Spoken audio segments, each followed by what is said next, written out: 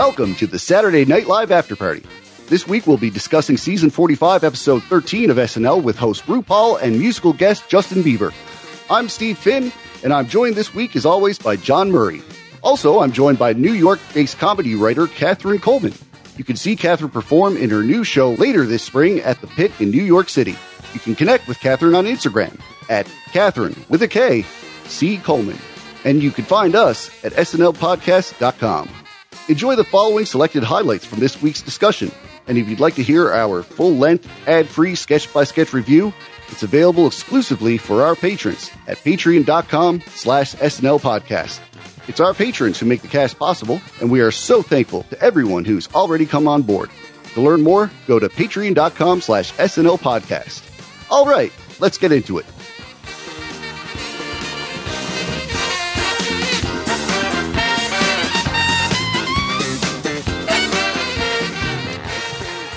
So, John, you have brought a guest today. I have yet to meet this young lady. Why don't you introduce us to our guest tonight? Sure. Catherine, why don't you wave and say hello so that our television studio audience can see your lovely face? Hello, hi. I'm doing my best parade wave. So, just to catch everyone up, anyone who follows the cast knows that I am stepping back and taking on a more sort of executive producer role with the cast moving forward. And we are actively looking for fresh blood, people who can participate in the cast and, take it to the next level and just bring new voice to the SNL After Party. And Steve's been gracious enough to kite things along and step in as interim producer, and he's going to continue to do so for the foreseeable future.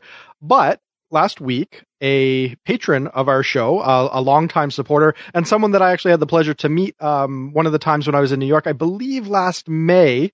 Yeah, that sounds right. Yeah, I was hanging out in the standby line, and Catherine actually made her way down to Rockefeller Center just to, say hi and, just offer support and say that she enjoyed the cast, and we chatted for a little bit. So we actually have a bit of a rapport. So it was nice that I already, could put a face to the name when you checked in and said, hey, you know what? I'm here in New York. I kind of do the sketch comedy circuit. I kind of know the lay of the land. I've been listening to the show.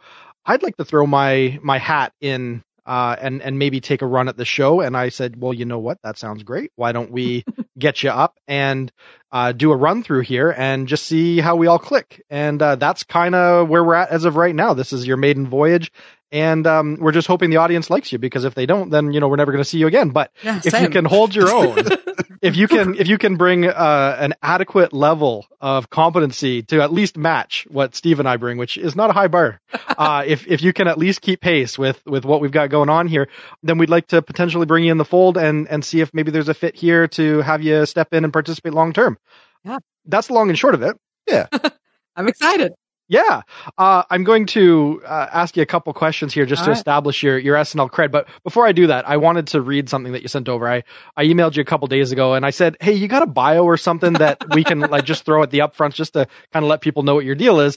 And you sent me back something that I thought was cleverly written. And, Thank you. It's not a super informative or lengthy bio, but if nothing else, it proves that you've got a knack for comedy writing. And I was tickled to read it. So I just thought, I'm going to throw this out. And I think maybe this will say everything that needs to be said about sort of, where you're coming from. So this was actually written by Catherine. This is her bio that she sent over. Catherine is a New York-based comedy writer who met Tina Fey on a train once.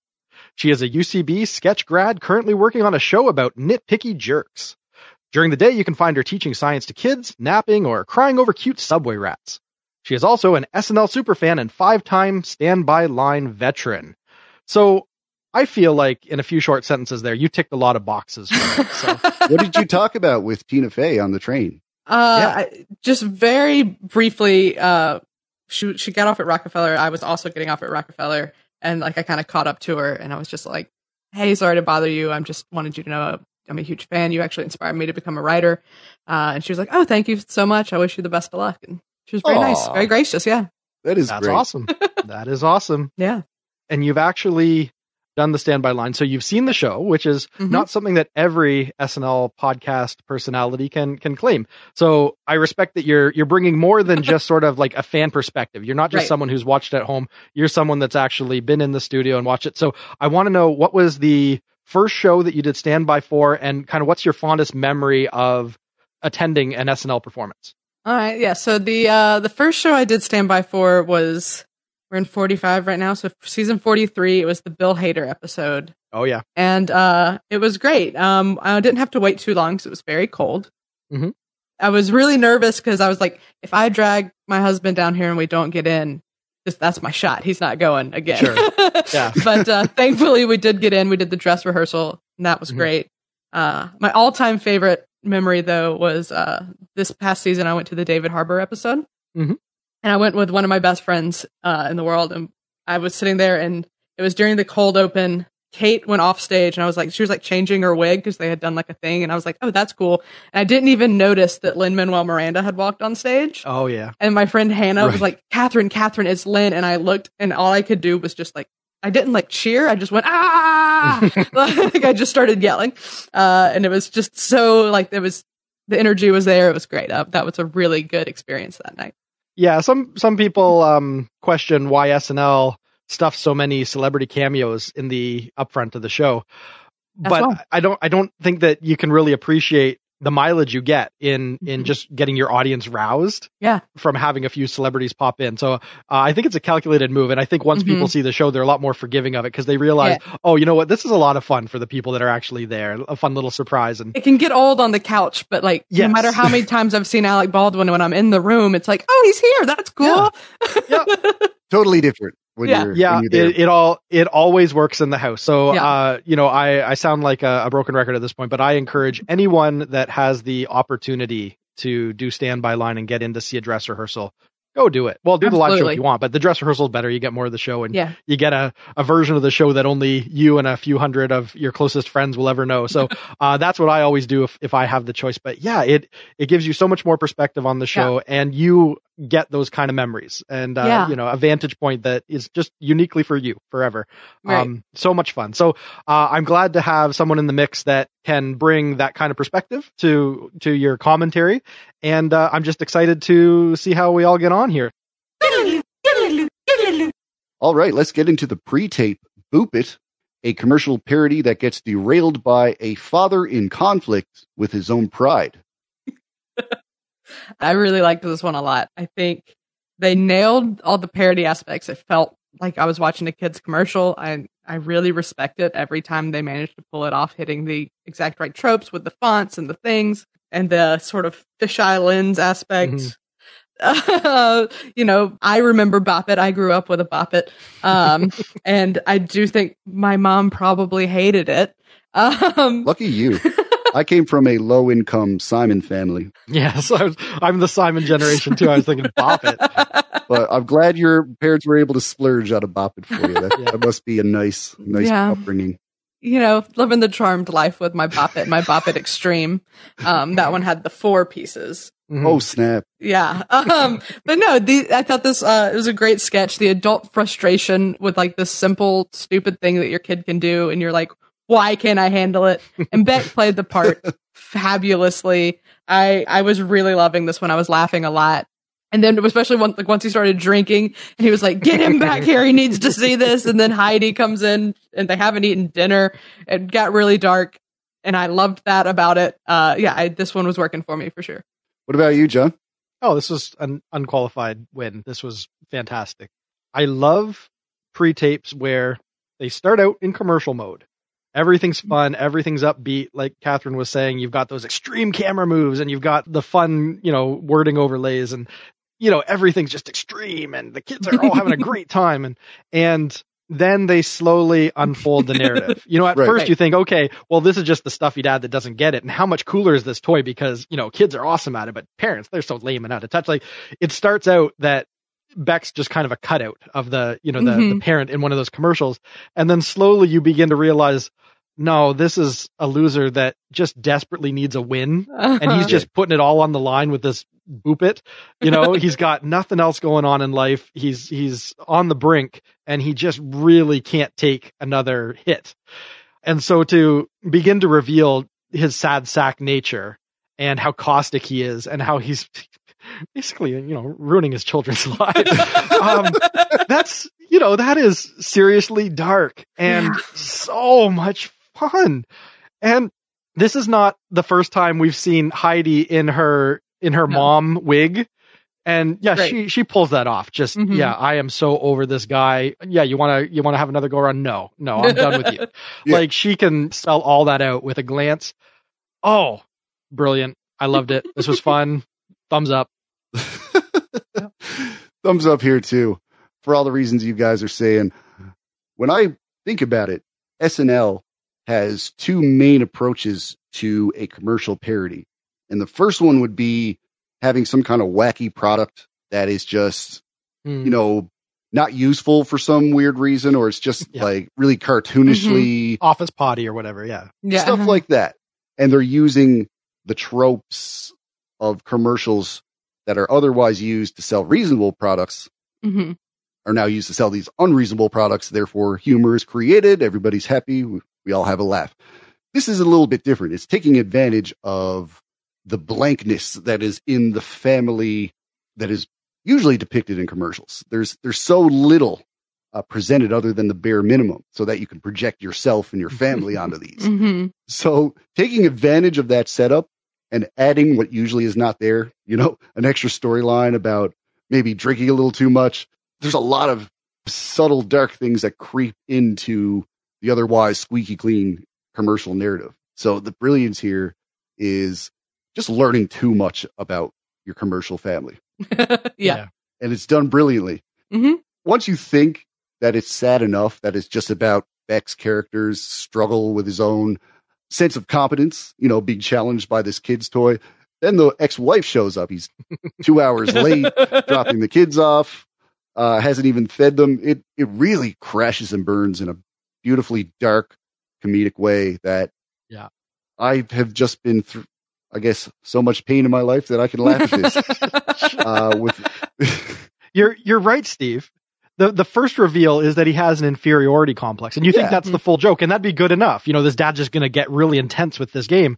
But no, then they start kicking him while he's down. And that's just a great way to kick the sketch into another gear. It heightened really evenly. Yeah. Very good pacing. It just kept, Yeah, you got to respect how it was unfolded. Yeah, this one was good. This one was really good. The thirsty cops are back, and they're thirstier and fiercer than ever. They're certainly thirsty. I'm not sold on these sketches. This is the second time, and it makes me uncomfortable. I think they have good jokes, and I kind of laugh along with them, but then I don't know, it leaves me feeling weird. I don't. So I like it, but I don't love it. It's just something uncomfortable about it for me that holds me back from enjoying it too much. I mean, it does come at you pretty aggressively, so that's understandable. John, do you understand that sentiment? I think so, because if you want to impose any sense of social justice on this is terribly inappropriate. This is Me Too in reverse. And no one should be pulled over and accosted and propositioned and turned into some sort of sexual object. So yes, this is wrong on all levels. But my personal feeling about comedy in general is that's the place where you can dissect the things that are uncomfortable in a serious context. And sometimes if you reverse them and play with them a little bit and find the humor in it, sometimes that can be kind of enlightening too. Like that can, you can almost help people to maybe understand how the other side sees it. And I don't mind these kind of sketches. Well, there's very little comedy that I personally take offense to or get uncomfortable by. But first off, I feel like this isn't shooting that high. I don't think they're trying to impose social commentary, and I don't think they're trying to say anything profound. I just think that this is just, let's have fun with these silly over the top cop characters and have them say, the most, vulgar, provocative things we can think to write for them. I think that's all they're shooting for. And I personally enjoy it quite a bit. I think it's fun. I like that their victim was a little more playful this time. So I think that helps too. Like when they're kind of into it just enough that nobody has to feel too squeamish about this power dynamic gone wrong. So I personally am good with it. My one note on it was, whereas the first live sketch of the night, I struggled to figure out how to put RuPaul in the role and not just see RuPaul. In this case, this is a role that he was born to play. So I liked it even more that Ego thought, hey, you know what? I know who I want to do Thirsty Cops with. RuPaul's going to be the perfect sidekick for this. And, they rode around RuPaul, and I just think it was a good choice. I think it was a smart choice for the show. And I think it was a smart choice to come out a weekend update with something that's, for some viewers at least, pretty easy to get on board with. So I was totally fine with this. I thought it had a fun energy, and I liked the ride. I wish I liked it more than I do. I really do. Comedy's subjective. Yeah. No one can. I want to enjoy it. Yeah. But you're not alone. The first time they did Thirsty Cops, I know there was some vocal criticism of, is this crossing a line or saying something that shouldn't be said, or trivializing something that should be taken seriously. And I don't personally see it in those terms, but I respect that everyone's going to have, their own visceral reaction. That's why we try to have many voices in the mix on SNL After Party. So, Catherine, if you have one in mind, what's your moment of the night? I think I'm going to pick Chloe yelling, "I will not be rich," because that really, really cracked me up. Absolutely. And I was so happy for her, and it was so funny, and it was a specific joke that was made for me, and that was my moment. Yep. In-house, got a great reaction. Yeah. I thought it was a great pick. John, you got any moments? Yeah. Che explaining that the hanging black historical figurines were selling for 3/5 their full price. Clever. Ooh, constitutional joke. That is smart writing. And he delivered it with all the smarminess that you need to make that land. It was a good moment for him, and it signaled to me that, you know what, Che's doing some good work tonight, and that was a thinker. That was a solid joke, and I really appreciated that he delivered it as capably as he did. So that was a moment for me. I loved his defense of the joke. Like, come on, that was smart enough. It had historical context. I could get away with this. Loved it. My moment of the night is Pete and Drag. Sure. Not because it was the most hilarious laugh out loud thing, but I think a lot of people are going to be talking about seeing Pete done up like that. There's a lot of women out there that's got really weird hang-ups on Pete, in a romantic sense. So this is definitely going to throw them for a loop. And or not. Yeah. Maybe it's all working. We don't know. Yeah. What about best sketch? Catherine, what do you have in mind? Best sketch for me, it's going to go to Boop It. Yeah. Boop It? Solid. Boop It. Yeah. Library was great, but Boop It is rewatchable 100,000 times. Very good. Very solid. Timeless, I think, in a way. Like, it doesn't have that much of a cultural reference that, I think you can play it again in a few years and it's still going to be just as funny. Yep. Yeah, for sure. It was a bit of a slow burn. You could definitely see where it was going early on, but it was the execution of it that just made it great. Mm-hmm. Mm-hmm. Very even sketch. Kept its pace. It was good. Absolutely. John, what's your pick? Boop It. Honorable mention to Chloe Fineman. I'm always happy to see the featured players get their moment, so that was exciting. But I don't think it can really be denied that Boop It was a really strong premise, perfectly executed in the pre-tape format, edited perfectly, and like you guys just suggested, the writing unfolded in a very satisfying way. You get hints that the dad at first is just the fuddy-duddy, one-dimensional dad character, and then no, he's scathing a little bit at his defeat, and then he's loathing, and then he's drinking, and then he's kicking their friend out and dominating the game to try and win back a little bit of self-respect, and then it all comes crashing down on him, and he's begging his wife for another chance, and you're just like, how did we get from point A to point B that quickly, and go as dark as we went with it? And Beck, to his credit, just really pulls off schlub great. So yeah, this was pretty perfect. This was a really, really solidly produced, solidly written, solidly performed outing. And I gotta applaud it. Poor guy needed a break. He just needed a win. He did. Yeah. That's my pick too. Sure.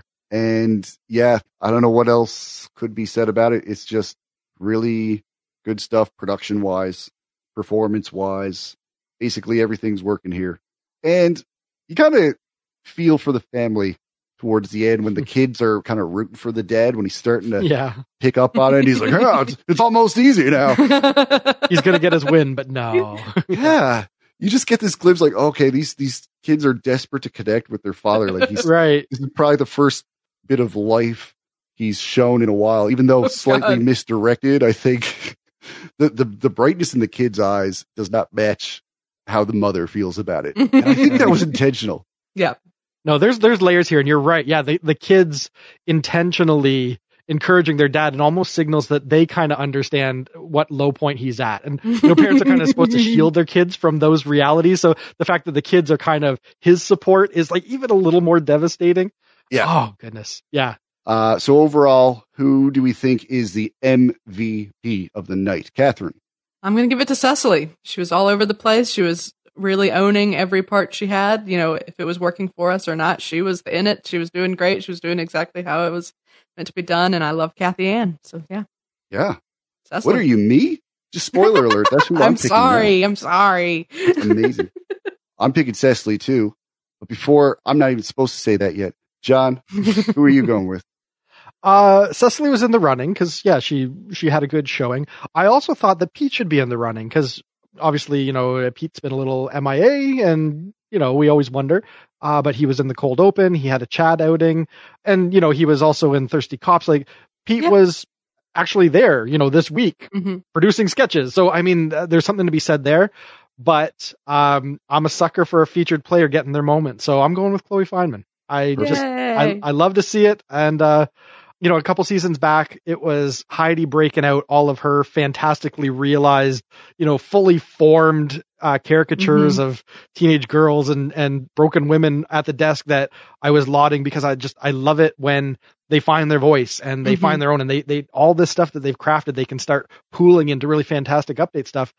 And now I'm glad to be able to do the same for Chloe. This was a good moment for her. And I'll applaud that. She made the play tonight.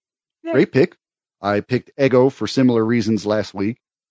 And like I said earlier, I'm going with Cecily, just because she was in full form as Kathy Ann. Also, of course, check splitting was, despite quite a deep cut in terms of a reference, was a very great performance of that character.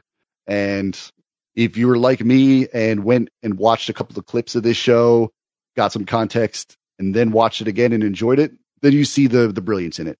But now that that's out of the way, I'm going to ask Catherine the ultimate question. On a scale of classic, great, decent, weak, or train wreck, Catherine, for $10 million, how would you rate this episode? I'll give it a decent. Fair enough. I was enjoying it. It was fun. There was some fun stuff here.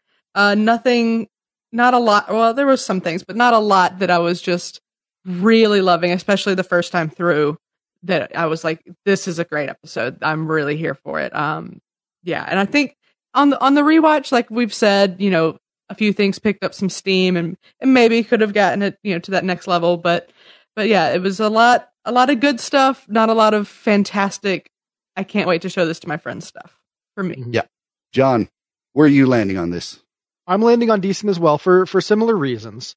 There wasn't much bad material to speak of. There was a lot of stuff that went over my head personally, but I can't penalize the show because you have a host that is specifically meant to cater to a certain culture. So a lot of this isn't going to be for me, but I still got to acknowledge when it's, objectively well crafted and well written and well performed. My biggest struggle with the show really was just seeing RuPaul in character and not as RuPaul, because it's really hard for me to separate those two. So it was just kind of hard to get lost in sketches when RuPaul always seemed like RuPaul, no matter who RuPaul was playing. But that's my own, baggage. The show itself didn't get to a lot of great heights, but it really didn't have a whole lot that I can point at and say, oh yeah, right. That one just fell apart. So yeah, right down the middle, a perfectly good show, probably fantastic for the audience that doesn't see this represented on SNL as much as they would like. So there's going to be people that just thought this was fantastic end to end because it probably spoke to them in ways that I can't relate. But for me personally, I got some laughs out of it, but yeah, nothing too fantastic. So right down the middle, decent. All right. Let's make it a unanimous decent, because I am there along the two yees. Landing on decent for, I guess, reasons already stated. We just had an acceptable, competent show. Everybody showed up, did their job, and they generated some decent content. Yeah, fair enough. So, do we have anything else to say on this particular episode, my friends? No, we're good. let's call it there. Thanks to John Murray, and thanks as well to our special guest, Catherine Coleman. Also to our most generous patrons, Sam Bowers, Neil Weinstein, Justin Gardner, Carissa Eubank, Aaron Intrader, Donald Yates, Zachary Phillip, and Brian Clark. If you're enjoying our show, please subscribe on Apple Podcasts, Spotify, or whichever app you prefer to listen on. Your subscription helps us grow, and your support is greatly appreciated. We'll be back in 3 weeks when SNL returns with host John Mulaney and musical guest David Byrne. But until then, this has been episode number 103 of the Saturday Night Live After Party Podcast. I'm Steve Finn, and I am out of here.